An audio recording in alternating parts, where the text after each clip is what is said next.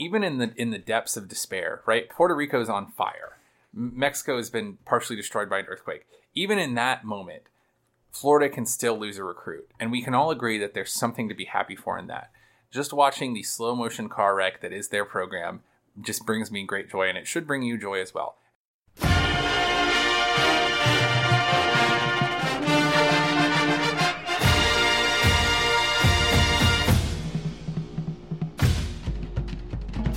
Welcome to Chapel Bell Curve, a stats-focused podcast about UGA football.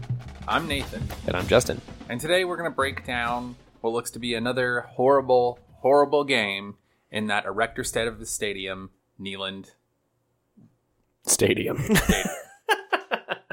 I was going to say field, but calling that horrible, like Snodgrass, crabapple, 6 foot thick peat grass or a field, it really does a disservice to what it is. It is a monstrosity to lawn care specialists everywhere. It is an insult to every turf management degree ever created.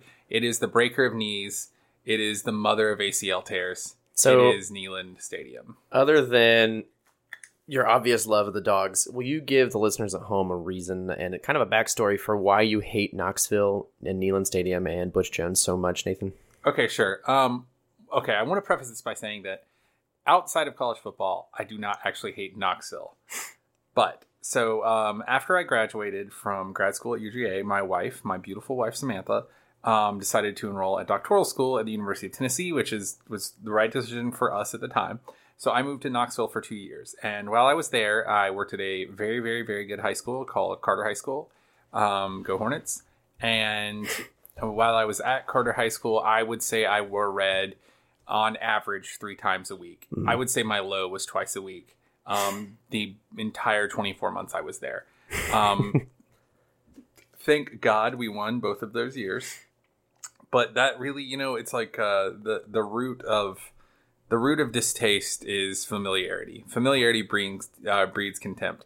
And so even though I have a lot of very awesome friends who I'm going to see this weekend in Knoxville who are rabid Vols fans, as a program, I have nothing but disdain and distaste for the University of Tennessee athletics. Right? I mean, let's be real. That stadium, Neyland Stadium, looks like something that the fat kid from The Sandlot made to get a ball out of James Earl Jones's freaking backyard. It is like my children's first stadium. It was created by an architect that was blind and had a real aversion to people with epilepsy. You gotta get a field level shot from the outside. It's terrible. It's so bad. So yeah, you guys really need to be able to look on the outside. It looks like it's literally always under construction. What it looks like is if a Home Depot had a baby with like a rejected fashion design from the mid 80s. It's on the runway right now. Yeah. Dear God. Thank Neyland you. Stadium. You blessed soul, Nathan Lawrence. Anyway, so before we really get into the meat and potatoes of what we do here at Chapel Bell Curve, I like how you just like softballed me that cold open right I sure did. I said this is going to be good. Yeah, it was just Dad's on the pitching mound, and he's going to underhand this right to his boy. This for his boy who can't play baseball real well.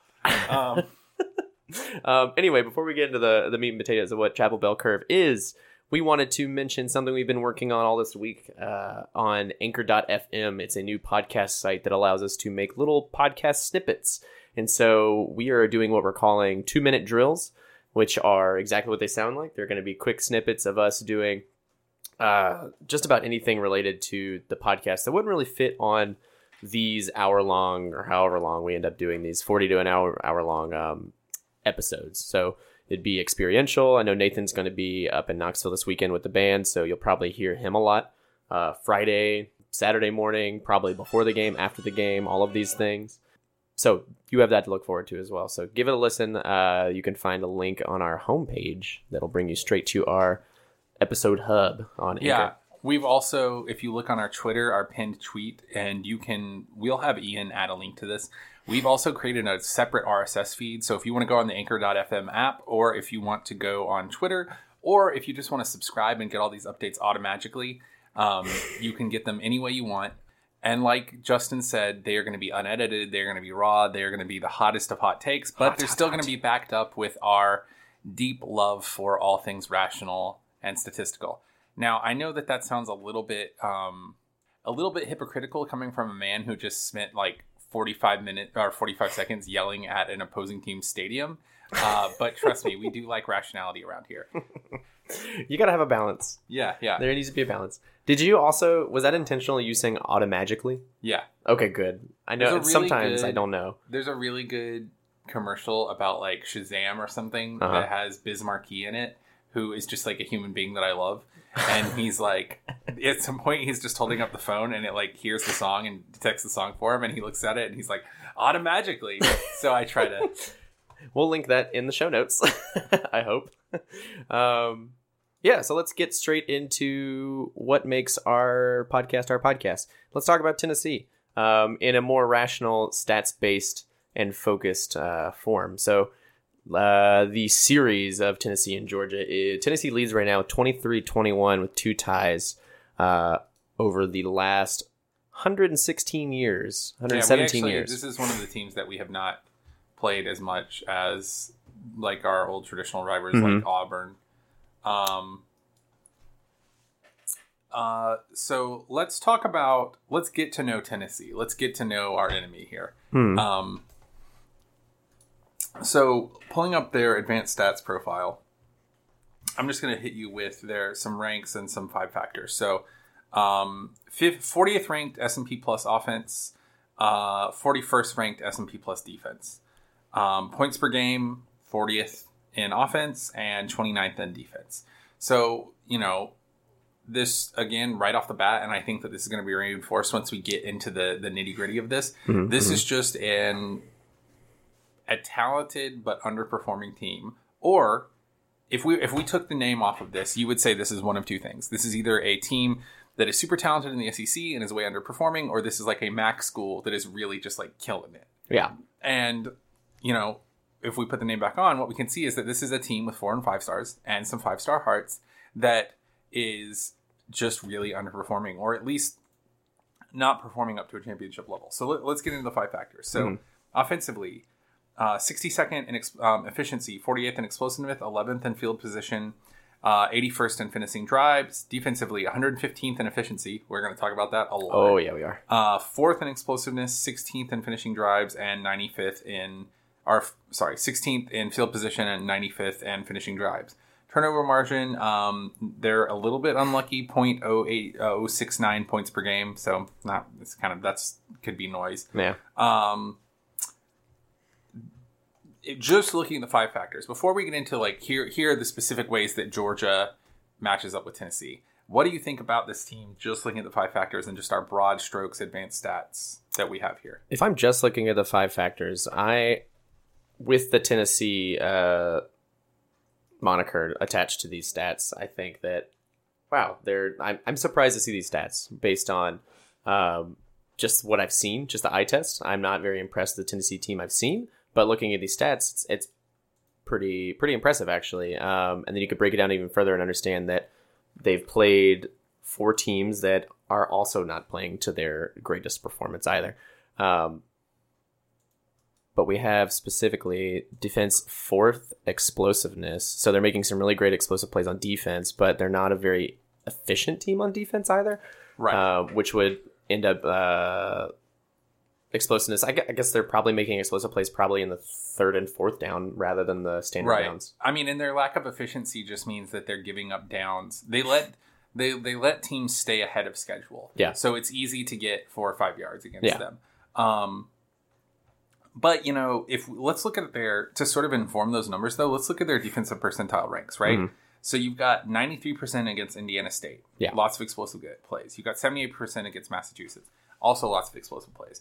Let's dig a little bit deeper into what Tennessee's defense and what their havoc rate is, because I think that you can make a case that it's kind of influenced by their performance against 2 pretty bad teams. So their defensive percentile rating against Indiana State was 93%, and their defensive percentile rating against Massachusetts was 78%. Okay, so let's look at those advanced stat scores. So against Massachusetts last week, Tennessee had, let's see, 3.5, 6, 7 tackles for loss. They had 4 sacks. They had 1, 2, 3, 4, 5 passes defensed, 0 forced fumbles, and let's see, it looks like 9 players with a havoc rate of at least 1. Yeah. Those are all havoc plays too. Yeah, they got a lot of havoc plays out of that one game. And then if you look at the Indiana State game, you can see that they had, they had 6 tackles for loss, they had a sack, they had 2 forced fumbles, and several more players with havoc rates of 1 or 2, or of 1 or 0.5. I guess the point I'm making is that those stats might be unduly influenced by those easy blowout games. Now, definitely does. As we've said before, every team has blowout games. Every team needs to do them. They should get credit for that. Yeah. However, let's look at the old Georgia State or the Georgia Tech box score. Against a team that actually has equal and or better talent. So let's look at their Georgia Tech, their box score against Georgia Tech. 1 tackle for loss, no sacks, 3 passes defensed, no forced fumbles. Mm-hmm. You had, in that game, 3 players with a havoc rate of 1. What I would say is that their high havoc rating might be a little bit influenced. And if you want to take it even farther, let's look at their game against Florida, a game that they lost. So, against Florida, they had against Florida's admittedly very bad defense. Yes. They had 2.5 tackles for loss, half of a sack. Well, they must have had 1 full sack. 6, 7, 8, 9. Okay, so 9 passes defensed. And you had 8 players with a havoc rate of at least 1. So what that tells me... So, okay, this actually makes perfect sense now. It does, They've had 2 cupcake games in which they've really inflated their havoc stats. And then they played the cure for any common defensive backfield, Luke Del Rio and Felipe Franks. And so I'm not... We can kind of transition into how they match up against Georgia right now. I don't know how really scared about them in explosive plays that I am. I'm not really afraid of this defense, especially. Or not this defense, this offensive line and the offense that is sitting behind it. You read it out plain as day against that Massachusetts and Indiana State game. These are teams that have no business beating an SEC team that should be... Or hanging around. Or hanging around, yeah. Team. But the fact that it is double-digit havoc plays for both the Massachusetts and the Indiana State defense... It's pretty telling, yeah. Which these are smaller players, typically less talent, and the fact that they can hang around and push your offensive line around and get past it and tackle your playmakers, it's dangerous. It's real bad for a team that should definitely be better than that. That is recruiting the talent that should be playing better, and it comes down to what we talk about. I feel like Butch Jones comes up a lot on our podcast, but I definitely think Butch Jones has a lot to say about this, and the coaching staff just isn't performing. Yeah, I mean, and if you look at sort of what I think is really striking is that their LB havoc rate is 105th in the nation. Mm-hmm. Their DL havoc rate is 50th in the nation. Their defensive back havoc rate is 79th in the nation. Mm-hmm. Overall havoc rate is 42nd in the nation. So even though this is a flukily explosive defense, right? And this is a defense that has taken and you have to give them credit for taking the opportunities that they've gotten. But the fact that their efficiency numbers, this is the first point I want to make about this matchup.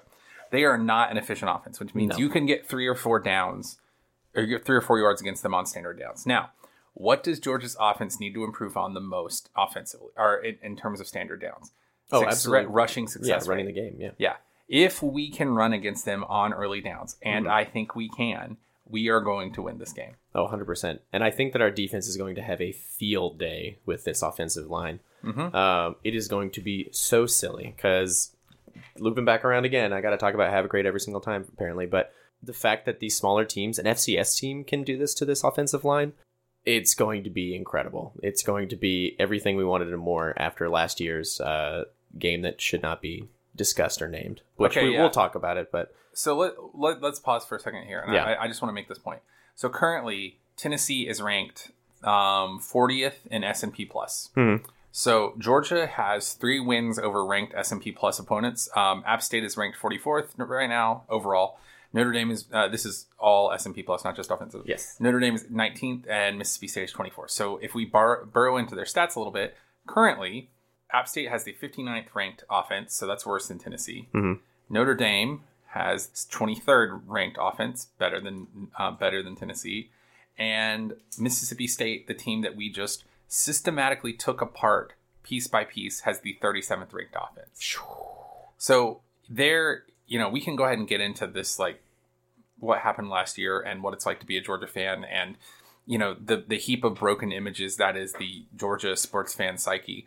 And I'm very happy to talk about that from a modernist perspective, and just how we truly are the lost generation that 28-3 was our World War I. I'm very happy to talk about all that. But as scarred as UGA fans might be, I do think it's important to point out that, like, the numbers tell us that we should win this game. Yes. The numbers tell us that we should win this game comfortably.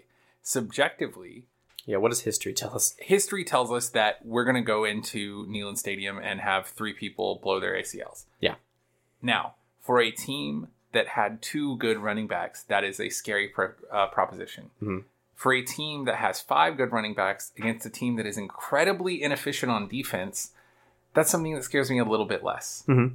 So I guess if we're going to get into just sort of predictions, what's the game we play? Georgia will win this game if blank. Yeah. First one. So you already mentioned the running game. We need to increase our standard downs rate, but this is a team that's the only thing they do well. Their defensive footprint has them ranked 2nd on standard downs run rate, which is basically just saying, like, they're keeping teams honest on those first few downs every drive. And so they're forcing them to throw, but their passing downs run rate is also 12. So they're doing really well early drives, but then they kind of tire out, or they fail to big plays or get beat on those big passes and that sort of thing. So I think, and by the time this is actually aired, we might have Jacob Eason. I don't know. I'm skeptical of that, but we might. You're right.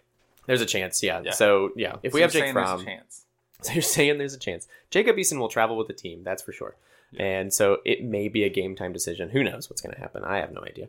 But yeah, Georgia wins if we, I want to say, just run the ball down these guys' throats. Yeah, let me give you a specific stat. Yeah, right? I want to. I'm looking through right now too. Individual rushing stats. Okay. Mm-hmm. So our current opportunity rate is 38.5, which is what percent of the time do we get over 5% or over 5 yards? Our current rushing success rate is 40. If we just hit those marks, I think we'll probably win. And the reason is that our current rushing ISO PPP is 20th in the nation. So what I'm imagining is, if our yards per carry is somewhere around, I don't know, 4 or 5, but that is blown up in the same way that we talked about in our Mississippi State review by like 15, 30-yard gains, I think we'll win. Now, my second sort of UGA will win if stat is, I think that UGA will win if we just play the same kind of defense we played against Mississippi State. Oh, 100%. Yeah. This is a team with fewer offensive weapons. They have 2 very good offensive weapons. Marquez Callaway is a young wide receiver who is just a burner against Georgia Tech. He just basically only scored touchdowns every time he touched the ball. Mm-hmm. John Kelly is a very good running back. They might have better individual talent than Mississippi State, but I don't believe that they are better offense. Their Jaren Guarantano and Quentin Dormady have been at best average. Mm-hmm. And, I think that if we establish the run game and we play not even explosive defense, I think if we just play efficient defense and we just make them pass, we're in good shape. Their quarterbacks have been very uneven this year. If you look at just their basic quarterback stat lines, Quentin Dormady and Jaren Guarantano just both got pulled during the Massachusetts game. Like, one of them got pulled and the other one got pulled. So if we look at their stats for the year, Quentin Dormady is 121 attempts, 71 completions, 860 yards, 6 touchdowns, 4 interceptions, completion rate of 50.87, 2 sacks taken. Average at best. Yeah. Right? 4 touchdowns to 6 interceptions, especially. And also I think he's got a couple of fumbles in there. Jaren Guarantano, 17 attempts, 6 completions, 38 yards, 1 touchdown, no interceptions, 35.3 yards, and 2 really bad fumbles in the Massachusetts game. This is real bad, yeah. Yeah, Jaren Guarantano was 2 for 5, -3 yards. Yeah. So I think so my first 2 keys would be play disciplined defense, have a good rushing success rate, and then my third key would be limit John Kelly's average yards per carry. All right, so currently John Kelly's is a lot of their defense, Mm-hmm. or a lot of their offense, rather. His current rushing stats are 81 rushes, 450 yards, 6 touchdowns, 5.6 yards per carry. His opportunity rate per yard is 6.9, which is very good. His opportunity rate period is 37, so 37% of the time he gets over 5 yards. If you compare that to even, say, someone like Nick Chubb, Nick Chubb's line currently 59 rushes, 371 yards, 6 touchdowns, 6.3 yards per carry. Hit yards per opportunity is 7, and opportunity rate is 42.4. My point being that John Kelly is not that much worse statistically than Nick Chubb this year. No, not at all. They don't have a lot behind him. They don't have a lot outside of him. That's pretty much it. They just have John Kelly. But he is someone who can make your day bad if Butch Jones calls the right kind of game. Mm-hmm. Now, I don't think we can count on Butch Jones calling a horrible game just because that's not the way you should plan for things. I think it is possible that Butch Jones plays a horrible game or calls a horrible game. I definitely think that this needs to be a no-frills game on the defensive side of the ball for us. I think that we just need to play. Like, I don't even need to see that many tackles for loss. I don't need to see that many sacks. I don't need to see that many blitzes. Because I don't think the QB running through the line or making any big plays is going to be what wins this game for us. It's going to just be keeping John Kelly at less than 4 or 5 yards per play easily, like ideally closer to 3, limiting first downs, and just playing really textbook, easy technical football. The Mississippi State game for me was really exciting. There were a lot of big tackles out in open space and everything, and I don't expect to see that as much from this team necessarily. I don't see them getting away often. I just see us knowing exactly what they're going to do before they do it and stopping them before they make any big plays. Just same Georgia defense football that we've seen for the last 4 games. And it's going to be, if we play the exact same way, like you said, we've played in the Mississippi State game, which each game has been increasingly better for us, even in the defensive percentile, we're going to be just fine. So let's, I think both of us pretty obviously feel pretty bullish about this game. Yeah. So let's talk about like what could go wrong here. Mm-hmm. What are some things Georgia loses this game if these things happen? Definitely. They're 2 offensive weapons. They're 2 big offensive weapons. If they have good days, we're done for. If we come into this game, I think you talked about this a little bit either on or off the air earlier in the episode. This is one of these games that we look forward to because it's one of those games that if anything could go wrong, it will go wrong. This and also Florida. It's always that same way. It's like these 2 teams, they exploit all of our weaknesses, it seems, mentally. Last year, I know for sure, some of the big things that happened to us were penalties. I want to say we had, there's one that stands out in particular, and it's near the end of the game. It was at Sanford, and threw the ball, made a great play. Defensively, there were like 20 seconds left in the game, and then we got called on there's a personal foul for unsportsmanlike conduct, which drove them up, and then they got the Hail Mary to end all Hail Marys. Yeah, so they got extra yards on the kickoff after our Hail Mary. Yeah, and which is what allowed their Hail Mary to happen. Exactly. So if we go into this game with big heads, like Georgia has done in the past, so it's by this point in the season where we start getting real big britches, small, too big for our britches, I guess. Britches are still small. This is the game in the season, like this point in the season is where we come in with big old heads. And so if we start this game with big egos and big heads, like Georgia of old, then I think that's how we lose this game. That's going to be the biggest thing that happens. That you can't quantify that, of course, but it's something that's going to happen through the eye test. You're going to watch this team. You're going to see how they're playing. Whether or not they're playing textbook football is going to be up to them. But I think Kirby Smart, I'd like to think, I haven't seen that at all this season. I think we've kept the penalties fairly to a minimum. And Kirby Smart kind of has a lockdown on this team for the most part. I think you're absolutely right, because I think building on that, another worst case scenario. So we've always got to talk about injuries. Yes. And the horrible Nick Chubb injury. Yep. Like it's almost as if they were like, the only way I really will like this stadium is if the grass is soft enough for me to sleep with my dog on it. And then that's what they made instead of like a real playing surface. But anyway, obviously injuries are a big issue, but I think the 2 things are, tying into what you were saying with penalties, just special teams miscues. Yeah. We had a lot of bad special teams play. That was not a great kickoff from Rodrigo on that the last kickoff of the game last year. Mm-hmm. Luckily, that is something that we have gotten very good at. Mm-hmm. We are the number one overall ranked special teams unit in the nation. And I'm not really 100% sure why that is, but here we are. We're doing all right.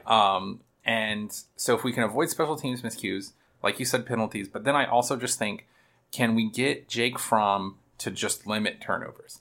If Jake Fromm is totally inefficient, if we can't get anything done through the air, and if Jake Fromm is like 5 for 10 with 80 yards and no touchdowns, as long as he doesn't have any turnovers, we still got a shot. Yeah. If he turns the ball over a couple of times, then we're in trouble. Okay, we have some breaking news here, and I just want to interrupt the podcast real quick to just say this. And because, we live in a world where it's easy to feel divided and it's easy to feel sad, and you're in a world where you don't have any real connections, real deep, authentic connections to each other. But I just want to give you a real glimmer of hope right now, which is that Florida's highest rated commit for the 2017 class, Matt Corral, just deleted the part of his Twitter profile that says Florida commit. And so I just want you to think about how, like, even in the depths of despair, right? Puerto Rico is on fire. Mexico has been partially destroyed by an earthquake. Even in that moment, Florida can still lose a recruit. And we can all agree that there's something to be happy for in that. Just watching the slow motion car wreck that is their program just brings me great joy, and it should bring you joy as well. And yes, do I admit that they are going to beat us in Gainesville? We are going to step in front of that car wreck and get killed. That's fine. But God, can't we just enjoy this? Also, Mark Schlabach and I think one other guy just reported that 9 of the 10 or the 9 Florida players that have been suspended could be facing federal felony charges. Jeez. For stealing debit cards or credit cards and using them to pay into their student accounts to buy like phones and like Beats by Dre headphones. Cool stuff. And laptops from Florida's bookstore. So God bless hashtag Florida Man, who is apparently all of the Florida players, the starting 9 of the Florida football team, the starting felony 9 of the Florida football team. Jeez. Anyways, let's continue with our Tennessee. You just dropped some heavy knowledge on us there. And hashtag Nathan's hate for Florida grows ever deeper. Oh my God, dude. I said this on Twitter, and I always say I said this on Twitter, but I just want to like make sure that people don't think I know I'm repeating myself.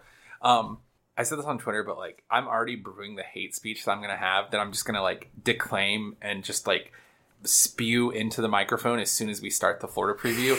And it is, and look, and I'm just going to go ahead and call my shot here. I think that, people who say that cursing is sort of a lack of imagination are wrong. And the way I want to prove that is I'm going to give you a rant about Florida that is entirely devoid of curse words, but that is worse than if I just said the F word for like 45 seconds. It is going to be biblical.